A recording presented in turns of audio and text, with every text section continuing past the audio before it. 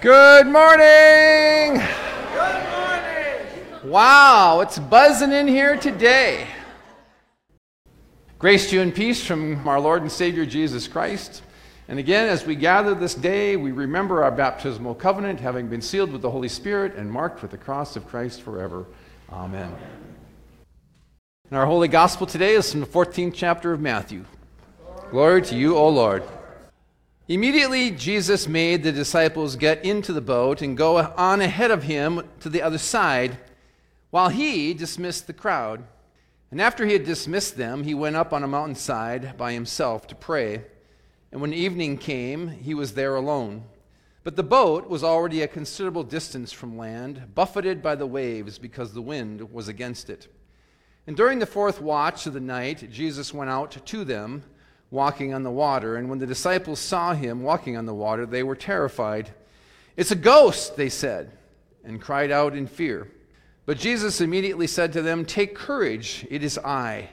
Don't be afraid." And Peter replied, "Lord, if it is you, let me come to you on the water." Jesus said to him, "Come." And then Peter got out of the boat and walked on the water and came towards Jesus. But when he saw the wind, he was afraid and began to sink, cried out, "Lord, save me." And immediately Jesus reached out his hand and caught him. "You of little faith," he said, "why did you doubt?" And when they climbed back into the boat, the wind died down. And then those who were in the boat worshipped him, saying, "Truly, you are the Son of God." The Gospel of our Lord.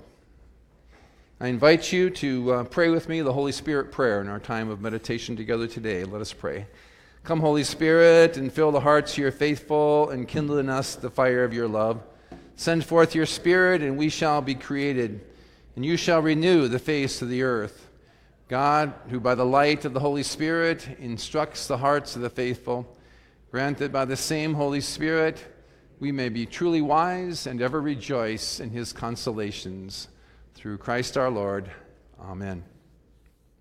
I would like you to consider this an invitation this week for you to take some time to live into this living story. Because this story that you just heard, it is a living story for us. It is this story that we just heard, it is our story. Because the reality of our life is that none of us here will escape this life without having some rough waters. None of us here will escape this life without having experienced fear.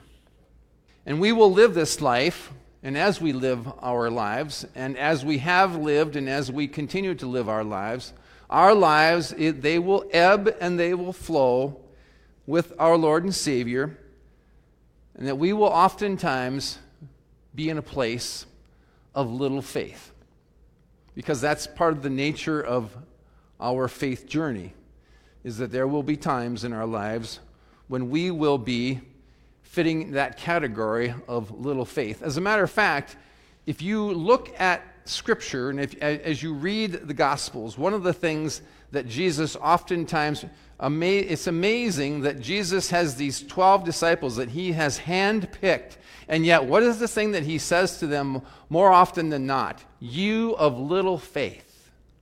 It's repeated over and over and over again. The reality of our human condition is that all of us have, and we will live into and continue to live into periods of storms and rough waters. And as we live out our lives, there will be more rough waters and storms to navigate. I was just thinking about Belle, the oldest member of our congregation. She's 100 years old. About 2 months ago, she fell and broke her hip. She actually had hip replacement surgery. She's been in rehab for the last 21 days. She was scheduled to go home yesterday, and before she could get out the door, they diagnosed her with having pneumonia, so now she's back in the hospital again. Talk about a person who's gone through rough waters and storms all of these years. She's had COVID. I think she's had COVID twice. She's had pneumonia more times than I can remember. She's been through so many periods of rough water and storms in her life. And I hope that you will take some time this week to reflect upon your life and your walk of faith with Jesus. And one of the things I'm going to ask you to do, and this is not going to be an easy thing for you to do because it's not easy for us to go back and to reflect upon those periods of times in our lives where we've had those storms and we've had those rough times. But I think it is a part of a process in our lives where we have to, because we learn from those moments. And I think if we really seriously reflect on those moments where we've had those storms and turbulent times in life, and we really reflect upon them, I think we learn from them. But one of the things that I want you to ask yourself as you think back on those times in your life when it's been turbulent is, what was the one constant? What was the one constant in the midst of all of that? I believe that you will come to the realization that in the midst of all of that Jesus was the one constant. And the fact that Jesus was always with you. Whether you realized it, whether you believed it, whether you thought it, whether it was consciously a part of your awareness, but Jesus has always been with you. And that you have a promise, that you and I, we have a promise that Jesus, even in the midst of the storms and the rough times and the rough waters, Jesus is and always will be with us. My thoughts this week took me back again to my friend Luther. And I'm not going to go into any kind of detail about Luther's life because many of you know his story. I've talked about him many times. One of my best friends when I was a pastor in Detroit, Michigan, and we continued to be best friends from that period on. And back in 2002, he was diagnosed with liver cancer, and it was terminal. It was incurable. The only thing that would possibly cure it would be a liver transplant. But I can tell you that he lived his life for 2 years after that diagnosis, and he lived his life fully. Probably more fully than we will ever realize. Because in the midst of this rough water and terminal cancer diagnosis, he lived life fully. And every day, he had a simple mantra that he spoke every day.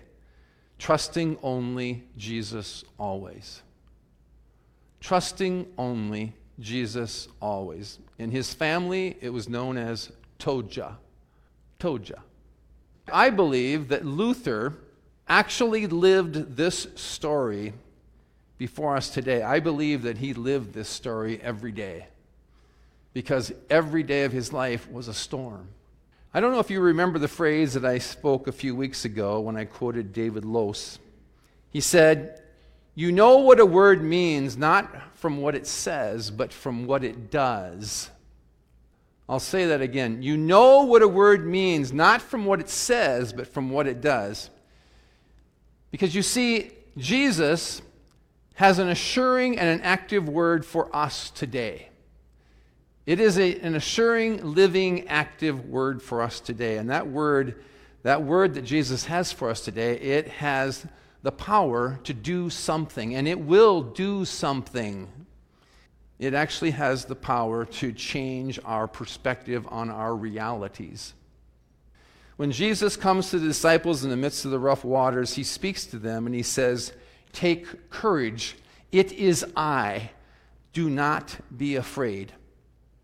And that word that Jesus spoke to his disciples 2,000 years ago on that lake that day, that word from Jesus, it is a living word for us today. When we translate from the Greek, it has an even more full meaning. In essence, what Jesus said to his disciples, and this, it's interesting. I think when people do these translations and they have to put out these Bibles, it's not always easy for them to say, well, let's see now, should we give them the full and complete meaning of what this phrase really means? Because it doesn't sound like proper English. And so they say, well, let's translate it this way, because this is something that will sound okay to people, for people to read. But I want you to take just a little bit closer look at what the Greek actually says when Jesus said, "Take heart, it is I, do not be afraid." Because when you take a closer look at the actual Greek language, and this is why it's always difficult, because basically what Jesus said to his disciples on that day was this. He said, "Take heart, be firm, be resolute in the face of danger and in the face of adverse circumstances." And then the part where it says, "For it is I," basically what Jesus said to them, he said, "I am. I am." And then he went on and he said, "Leave fear behind and live wholehearted lives." That's what that phrase really means when Jesus says, "Do not be afraid." Leave fear behind and live wholehearted lives. When Jesus says, "Take courage," he's actually saying, take heart, be firm, trust only in me in the face of danger or adverse circumstances. And in that same breath, he's telling them, and he's telling us, he says, "I am." And the New Revised Standard Translation says, "It is I." But Jesus is really saying, "Ergo eimi." That, in the Greek, that's translated, "I am," which, in other words, he's saying, "I am who I am." And it's as old as the word spoken to Moses. You know the story of Moses. You know the call to Moses. And when God spoke to Moses back in Exodus 3, verses 13 and 14, Moses was having a conversation with God, and Moses says to God, he says, "God, suppose I go to the Israelites and say to them, the God of your fathers has sent me to you. And what happens if they ask me, what is his name? Then what should I tell them, God?" And God said to Moses, "I am who I am." And this is what you are to say to the Israelites. "I am has sent me to you." And then God said something even more powerful and more important. He told Moses, he said, "Say to the Israelites, this is my name forever. This is my name forever. I am." You see, the disciples, when Jesus spoke that, the disciples, they knew this scripture reference, and they knew what "I am" meant. And in that moment, Jesus was declaring his divinity. And in that moment, he was saying, "I am God, and I am with you." And I am here to remind myself and you today that you and I know this scripture reference as well. And because "I am" is God's name forever. And that comes with a promise. And it's a promise that God will always be with us. Even in the midst of the storms and the rough waters of our lives, we will always know that Jesus will always be with us. And the other reason why we know that is because the prophets spoke about Jesus, and they talk about the coming of Jesus. And one of the things that they said, "You shall name him Emmanuel." And what does the word Emmanuel mean? God with us. And the third word that Jesus spoke was the phrase, "Do not be afraid." And the more full meaning of that phrase is translated, "Leave fear behind and live wholehearted lives." In other words, even in the midst of fear, we have this opportunity to live lives with a heart that is full and a promise that we will never be without God or Jesus in our lives. And I don't know about you, and I don't know what your devotional daily practice is, but this is one of the things that I remind myself of every single day.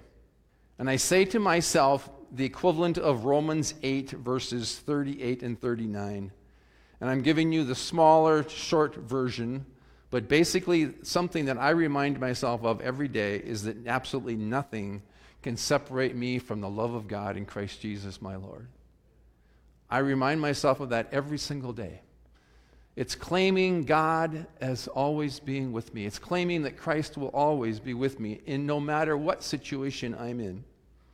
And as I think back on my friend Luther, his simple mantra, trust only Jesus always, it was another way for him to simply believing and affirming that every day of his life, even in the midst of the storm, even in the midst of the rough water of this terminal cancer, even in the midst of death itself, he was facing death itself.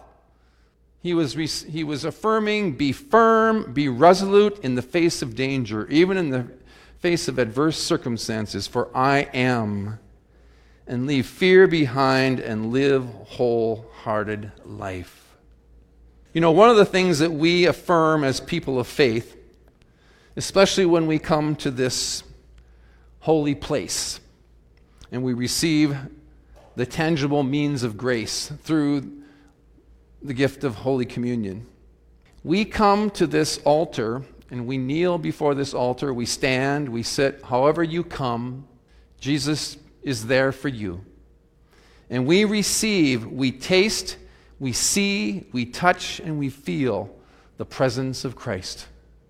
One of the things that we in the Lutheran faith, we teach this, and this is what we try to extend and help people to understand, is that in the midst of this sacrament of Holy Communion, that in this bread and in this wine that you and I have the opportunity to receive, that we believe that Jesus is in, with, under, and through these earthly elements.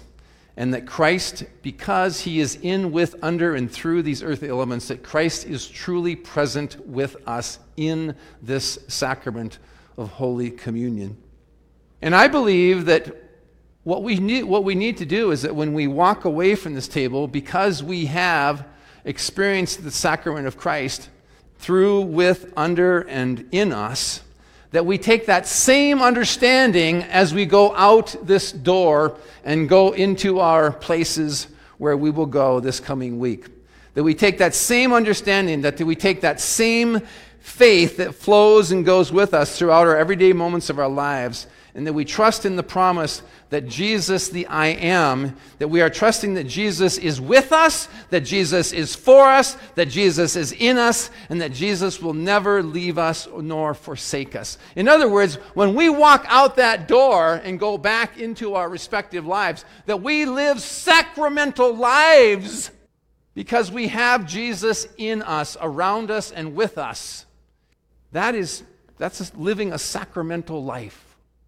And I want you to also think about this, that the trajectory of Jesus is a trajectory that is always moving towards us. In the midst of our fears, in the midst of our doubts, in the midst of our trust, in the midst of our little faith, and even in the midst of our meager worship, Jesus is always moving towards us. And I'd like to leave you with a thought today that was expressed by one of my favorite writers. Her name is Deb Thomas. I've quoted her many, many times. And she writes about this constant presence of Christ in our lives.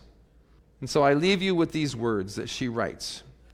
She says, Jesus never stops moving towards the ones he loves. He never stops crossing the dark water to come to where we are. Neither our fearfulness nor our faithlessness ever alters his steady approach. We are the ones he's bound for. Our flailing bodies are the ones he pulls out of the waters. Ours is the boat he climbs into. It is for us that he calls out across the terrifying waves. He calls out again and again and again. And he says, take courage, for I am. Do not be afraid. And those words have the power to do something. They have the power to change our entire perspective on our lives. And so hear these words of Jesus again today. Take heart. Be firm. Be resolute in the face of danger. I am. Leave fear behind and live wholehearted lives. Amen. I invite you to join me now as we pray together the prayer our Lord has taught us to pray. Our Father, who art in heaven, hallowed be thy name. Thy kingdom come, thy will be done, on earth as it is in heaven. Give us this day our daily bread, and forgive us our trespasses, as we forgive those who trespass against us. Lead us not into temptation, but deliver us from evil. For thine is the kingdom, and the power, and the glory, forever and ever. Amen. And now go forth from this place, refreshed and empowered to do the ministry to which God calls you.